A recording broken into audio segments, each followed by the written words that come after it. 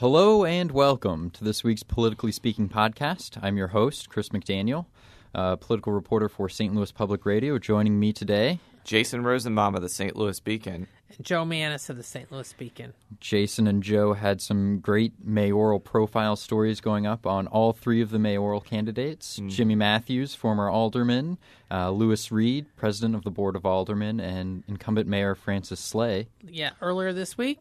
If someone hasn't read them, even though I wrote a couple of them. STLbeacon.org. Yeah, STLbeacon.org, and you can click on either of our names, and they'll.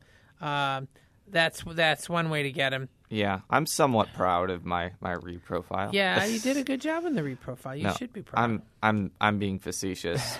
But anyways, Joe, tell me a little bit about what you found talking with the mayor and Jimmy Matthews. Yes. Now with the mayor, a lot of it was him talking about his hopes for a fourth term, why he's running for a fourth term. Unprecedented in modern times, if you add if you say 4-year terms. It would be unprecedented, period, as far as the fourth 4-year term. Right. A couple of the first mayors had more terms, but they were only 1 year in length. Correct. So the mayor is basically saying that, look, we're on the path. We're getting the development. We're doing various things that I think can help the city, and I want to continue doing that.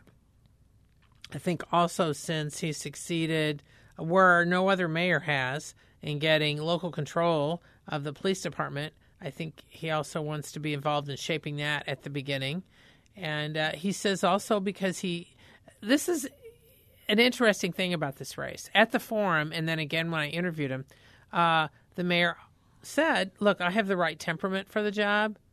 I work really hard. I'm engaged, and I'm still enthusiastic. So he was also playing up his personal attributes. And candidates don't always do that. I mean, I'm just looking at it strategically. That was rather interesting. He also points out that he has been fairly scrupulous with city money as he sees it. He has been haggling with the police and firefighters for a couple of years now over their pensions because he wants to curb the cost of the pensions, and that has had a political cost for him. But he says that needs to be done. But one of the things he pointed out, as I said, I used to cover City Hall back in the late 70s and early 80s. That's how way back I go. The carpeting is the same carpeting that's been around since there was new carpeting put in the early 80s. And dark burgundy, and it's still there. Hopefully they vacuumed it. Oh, yeah, and it's been clean. Well, it was very expensive carpeting when it was put in. Yeah. Now, it may have been redone during either Bosley or Harmon, but it's the same color. It's the same color. Now, Slay says that during the 12 years he's been in the mayor's office that he has not changed a nail. He hasn't put any new nails in the walls, that he's been very careful about not spending any additional money on decor and using what they've had. And he did talk about how there had been a private group in 2007 that actually brought in a designer and was going to put in new drapes and recover the furnishings and do all this and that at a cost of about $250,000, but it was going to be all in private money. But shortly thereafter, the economy went south, and he said he decided even if it wasn't going to involve taxpayer money, it would look bad, and that he didn't think that was the right image that a mayor should have when everybody else is suffering, to say, well, okay, I got these rich people to pay for this. And he also is the first mayor, he says, as far as he knows, who pays for his own parking. He doesn't use the private space in front. There always used to be private space in front for the mayor. It's really hard to park around City Hall. Yeah, it is. So he pays for parking, and he says because of his secretary is paying, he should pay. And another little interesting anecdote, and this I've known, so I did ask him about it because I've known from before. This is shocking breaking news right here. Well, he is very big on health. I don't want to say a health nut, but let's say the guy's in great shape. He's 57, and one of the reasons is he's very careful about what he eats and how he exercises. And most days he lives on 3 protein shakes. that he drinks one for breakfast, lunch, and dinner, and each one has the equivalent in protein of 8 eggs. But he says not the calories, just the protein. And then he eats fruit. He has fruit and like apples. In fact, when I was there the day I was interviewing him, the secretary had a little bowl out front with like one tangerine and a banana. So I figured that was setting out for him to have. So he eats fruit around the day. And he also has, like, he'll have, like, an energy bar, a protein bar or something if he's in the car.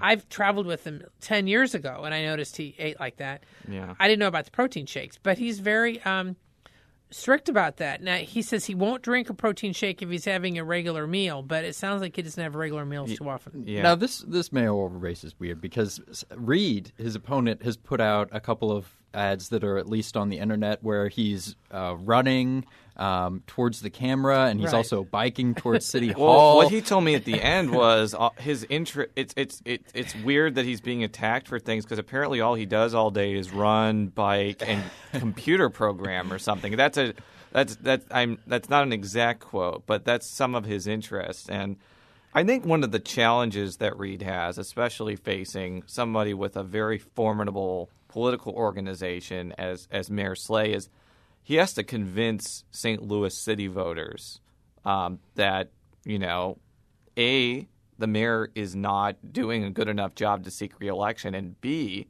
that he would do a better job. I mean, that's always the challenge of somebody challenging an Yes. incumbent. And I think the interesting thing is, I think both campaigns have slung a lot of piddly stuff at each other and some substantive stuff together. I think one of the things that Slay's campaign has targeted in particular is the fact that Slay and Reed agree on a lot of major issues and initiatives. Including gun control. Including gun control. In my profile, I pointed out that both were at a press conference asking for state incentives for the China hub. Both are in favor of some sort of foreclosure mediation ordinance, which is being traveled through court right now. Both were for local control of the St. Louis Police Department. And as you mentioned, they're both for some types of gun control. But and while Reed, I obviously asked Reed about this because I think this is the crux of the campaign, his campaign here. How are you different than the person that you're challenging? And he said, and I'm actually reading this from my phone, both you and I can agree that Tony's, the legendary St. Louis eatery, is the best place to have steak. The question becomes, what route will we take leaving from here to get there to get to the steak? Does Francis Slay want the city to not have the crime problem and everything that we have in the city? No. So the question becomes, what route is he taking to fix it, and has that route been effective? I.e., he's saying that, of course, Mayor Slay is not pro-crime or doesn't want, or he's not in favor of crime. He's questioning whether the things that he's done have helped it. I think that's been one of the major points of his campaign. I don't know, but I don't know if it's really going to be a question over the next few weeks if Reed, who I would say is probably the most significant opponent Slay has had since 2001, I think Right. you probably would agree with that, can make that case to the voters of St. Louis City. And if he can't, then he's not going to win. Well, the mayor has been promoting the fact that the crime rate in the city has dropped, and that it's actually dropped at a faster rate than nationally. It's about half of the national rate. Now, Reed is saying that more can be done and more should be done. That's something he feels pretty strongly about. I think this spat of crimes that have been going on in the Central West End, although there was that high-profile murder a few months ago, more lately it's been assaults. That's not good timing for the mayor, regardless of the crime rate being, even if it's being dropped. If people see that there's certain types of crime, that does affect their perception. So I think that's one of the reasons they've started to deploy more police officers there and doing some other stuff, because that is going to be A major issue. That is going to be a major issue. Reed's been making it a major issue, but how much Reed can get that out? Yeah. When Reed has been raising a fraction of what the mayor has, the mayor's already up with TV ads. And I got a mailer from the mayor yesterday. I mean, here's the bottom line. I mean, Reed does have a path to victory. he has to do very well in the north side wards and his home base in the central corridor, and he has to hold down the mayor's margins in my neck of the woods in South St. Louis. I mean, he's not going to win some of the South St. Louis wards. I mean, he readily admitted that. But, I mean, if he can't do any of those things, if he can't bridge those pieces together, then a superior organization like the mayor's is going to be very difficult to overcome. And, that's going to be his challenge right there. So. Well, there's this other aspect that I mentioned a few days ago is that the Republicans. Yeah. Because Missouri has open primaries and anybody can vote, unless you're technically challenged by somebody at the polls who say, well, you're a Republican elected official, you can't be voting in a Republican primary. And there are a lot of Republicans in the 12th and the 16th wards. And they often have turned out for mayoral primaries. In 2001 and in 1997, I would argue that they were probably the pivotal block. And I have to say, Reed is not doing a whole lot, at least publicly, to endear himself to those voters when he chides Slay for taking quote-unquote Republican money. And speaking of that Republican money, over the weekend he got another $50,000 from Rex Singfield's Missourians for Excellence in Government. But as we pointed out in the overview, Lewis Reed has gotten $60,000 from Singfeld in 2009 and 2011. And if you're telling me that money didn't prevent a challenger from challenging him for re-election, I would strongly dispute that. So, I mean, I actually asked him about that. I think he said he was making a blanket statement about Republican money and not saying, a specific donor. But I mean, when you make statements like that and when you have a past slate of donations, people are going to point that out and, say stuff like what I just said right now. Yeah, so. I think it becomes a little dangerous. But in any event, just discussing it, or bringing it up in the race does, I think, highlight or at least catch the attention of Republicans in the city, even though there's no Republicans on the ballot. See, that's another thing. Yeah. I think the fact that there is no Republican running for mayor and there's really no major Republicans running for anything, I suspect that also could prompt more Republicans to turn out in the Democratic primary because there's no reason for them to take a Republican ballot. And I would assume that the Republicans care about who leads their city government because it touches their lives just as much as anybody. So I do think if they are engaged, they're going to turn out. And, I did say that may not endear to them, but on the other hand, there could be a lot of Republicans who are firefighters who are not very happy with Slay. Correct. So they could actually possibly help Reed in some of those southern wards that I kind of mentioned. So I don't want to say him making a quip is going to completely make it so that no Republicans are going to do it, but I mean, it probably doesn't help. And that could affect even the police, because the Police Officers Association on a state level often has endorsed Republicans. Yeah. So anyway, that's just an interesting sideline. And Jimmy Matthews is the third. Yes. I want to mention him. He is not collecting money from anybody. He said whatever. He won't take it. What any money that's being spent is being spent by him. He isn't going to be doing any TV ads. He's got a truck though with him on the side, I think. Yes, but, I talked to him on Sunday, and he, his basic theme is that Slay and Reed are the same. I mean, that's the guts of his argument, and that's what he's telling people. Well, we'll keep it moving along here. We'll talk a little bit about this so-called right-to-work legislation that's currently in the House. Jason, Missouri House. In the Missouri House, that's correct. Jason, you and I were talking about this earlier. What do you think about its chances ostensibly in the Senate? I think there's zero. I mean, I don't mean to be blunt, but the only way it's going to pass out of the Senate is if they use a previous question motion, which is to squash a filibuster, because this is an issue that I see all 10 Democratic members standing up and filibustering until they stop. And when you have that many people filibustering a bill, there's on an issue like this where I don't think there's any compromise. I mean, unless they decide that they want to use that rarely used procedure, I don't think there's any chance of it passing the Senate. And even if they did, if it's not a ballot initiative, if it's just a standalone bill, it'll get vetoed and there won't be enough votes to override it. So I don't think that – I think that there should be a lot of attention on it because nationally, in Michigan, for example, it passed. But I think it's important to be realistic about its chances of being well, because in Michigan it didn't pass. It passed through the legislature. Yeah, exactly. It wasn't on the ballot. If it had been on the ballot, it probably wouldn't have passed. But the one of the progressive groups, Progress Missouri, has been circulating this audio from a strategy session that apparently involves some of the representatives of various conservative groups and some legislators, and that was a couple days ago. And that in that one, the legislators were encouraged to push this forward, and that this is something that their donors want, and which among some Republicans that arguably is true. This was last on the ballot in 1978. Mm-hmm. It was defeated.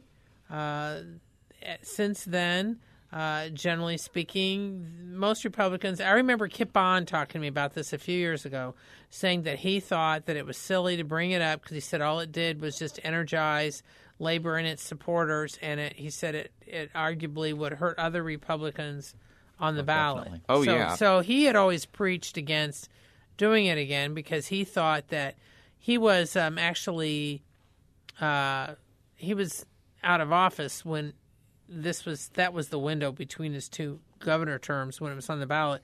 But he said he thought that there was a number of Republicans who didn't do that well that year, last time it was on the ballot, so he's always preached against that. Yeah, and I mean, there were a lot of Republicans, both in the House and the Senate, that got organized labor support last cycle. And even if they don't, let's say it goes through the House and they vote no on right to work, I mean, if it's somehow on the ballot, which, again, is not a likely outcome, I could see those people still losing because they want to take it out on the party that put it up there. So it's just I'm taking away from whether the policy aspect of whether it's right or wrong. Right. I'm just talking about it in legislative possibility and of political impact.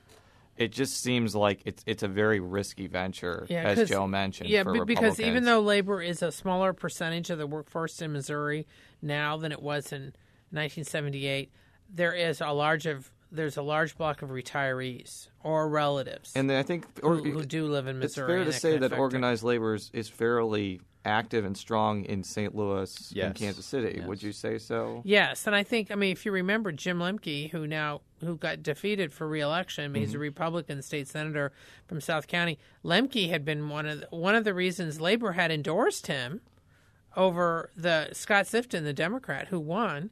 Was nothing against Sifton, but it was because Lemke had stood with them against right to work. Yeah, it should be noted Sifton is also, he's not like an anti-labor Correct. person. Oh, yes, Sifton used to show up at labor events too. He understood what the deal was, and he won, so I'm sure he's fine with it. But I think, and of course, the governor has said he'd veto it if it came through the legislature. And then the issue was, would they have enough to override?